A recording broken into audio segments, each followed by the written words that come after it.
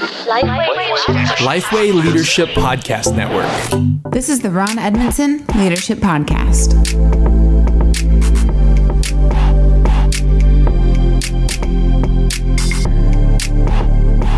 Thanks for listening to the Ron Edmondson Leadership Podcast, hosted by Lifeway. Ron's mission is to help church leaders become better leaders. And I'm your host, Chandler Vanoy. And Ron, in this episode, you're going to share one clue that you are leading a healthy team. So let's get started. What are we talking about here? Well, I've just learned over the years that there's just this one indicator that I'm leading a healthy team. I've said many times that good leaders never assume silence means everyone is in agreement. And that's especially true when there's times of change. The leader can't assume everyone is on board simply because they're not hearing any complaints. On one extreme, people may feel there will be retribution for stating their opinion. The reality is leaders can often be intimidated just by position or title, and that's whether it's intended or not.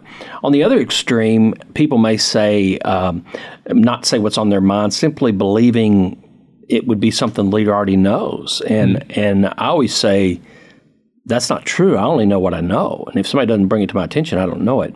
But the leader doesn't always hear what they need to hear, which is why good leaders ask good questions. But there is one caveat to that principle, and I totally believe that principle. There's one caveat that we're talking about here, about one indication you serve on a healthy team. So what is the caveat?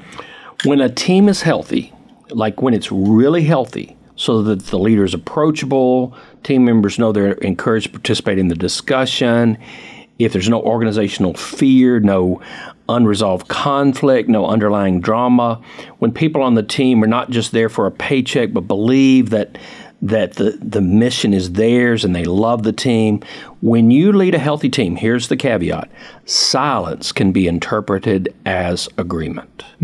Silence can be interpreted as agreement. Let me give you a real-life example there.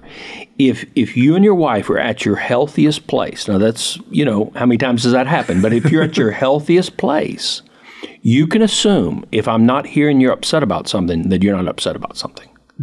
Because we're on the same page. You would have told me if there was a problem. If I hurt your feelings, you know by now to let me know, or if I'm running over you, I may do it for a week and, that's a season, but eventually you're going to open up about that because we're at a healthy place. We have those kind of conversations. Silence on a healthy team can be interpreted as agreement. And there's a few ways to know, a few ways that occurs. Freedom to challenge is present. Like, I can challenge this. I mean, I know that. I have the right to raise my hand and say this is wrong. There's no fear of retribution. There's no power struggle there going on. There's no one person in control managing everything. There's a spirit of cooperation. Differences are celebrated. Everybody gets a voice at the team, and everybody's valued on the team. Collaboration of ideas has been utilized. Sharing of thoughts is welcome. Those are just some indicators of what creates this kind of environment. But when you're on a healthy team and people feel free to speak up when needed, so if they don't, you can often assume they are in agreement. Just even you hearing this, it takes a lot of work to get to this place. Oh, yes. And maybe somebody's listening and is like, well, that's not my situation. Silence is disagreement. Yeah. But for you, you're saying, hey, this is the caveat. If you're on a healthy team, silence is agreement. So have you seen this play out? Maybe somebody's sitting there going, I don't believe you. Yeah, I have. Not very often. I'll be candid. It's only been a few times in my leadership career, and it's usually when I've been somewhere long enough, and I don't get to stay anywhere long because I get, let go. No, that's not true. I always say I can't keep a job.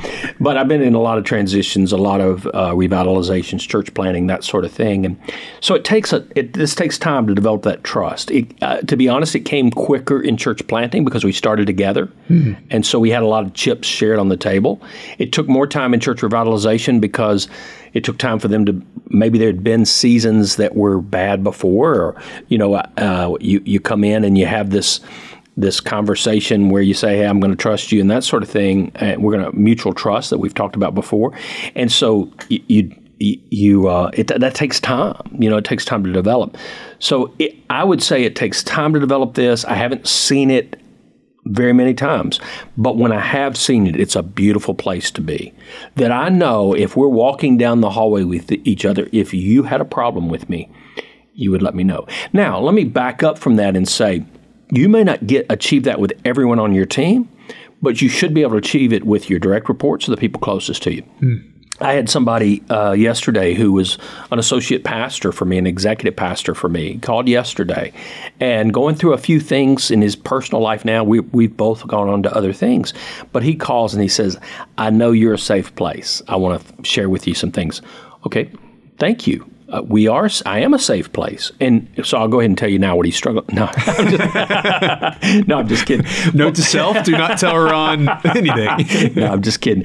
He trusted me because we developed that level. So I knew that if there was a problem, he was going to let me know that. Yep. I also tried to develop that with, let's say, with our elders or with our finance committee.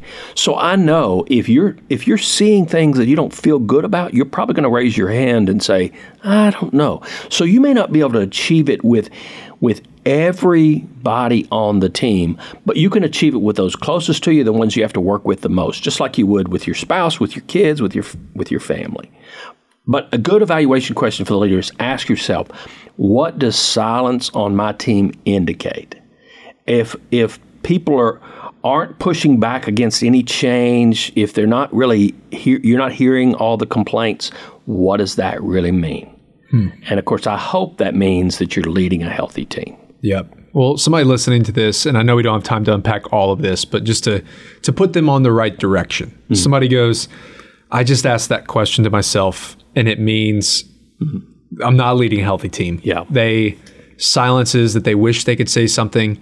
If you could just give like 2 to 3 ways to lead your team into a place where, man, silence does mean agreement because we have these things that you just talked about. What are some ways to really push your team into this direction? Well, a couple of things. One, I would say it starts with a conversation, of literally having this conversation. I've told guys, pastors, leaders, it could be male, female. I've told people before, sometimes it's okay to go into your team and say, look, we've had a hard season, and I realize it's not wonderful right now. Let's start over. Let's give each other grace and begin again. I want to earn your trust. I want to trust you. Let's just start over.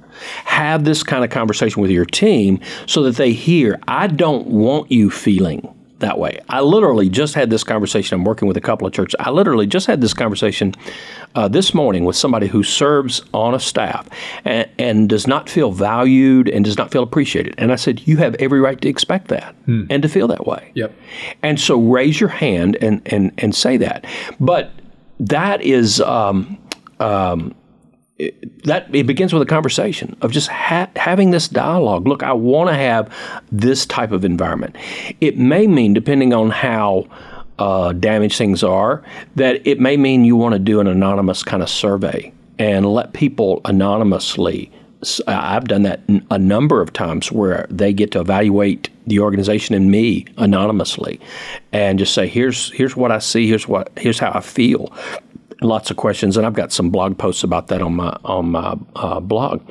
And then third, it could be, and this is not a sales job on this one, that you need an outside person coming in, and that's one of the places that I've been able to come in and help some churches and some teams, and I've done this in the business world too. You may need an outside voice coming in to kind of have some open dialogues, maybe around you or maybe with you, to try to get to the bottom of why silence cannot be interpreted as agreement. Yeah. Even as you're saying that, I'm putting myself in that shoes of inviting anonymous feedback around the organization myself. I would just even say it starts with humility. Yeah. And even as you're saying that, you need to learn, what is it like to be across the table from me? Yeah. Is there things that I have shot down in the past?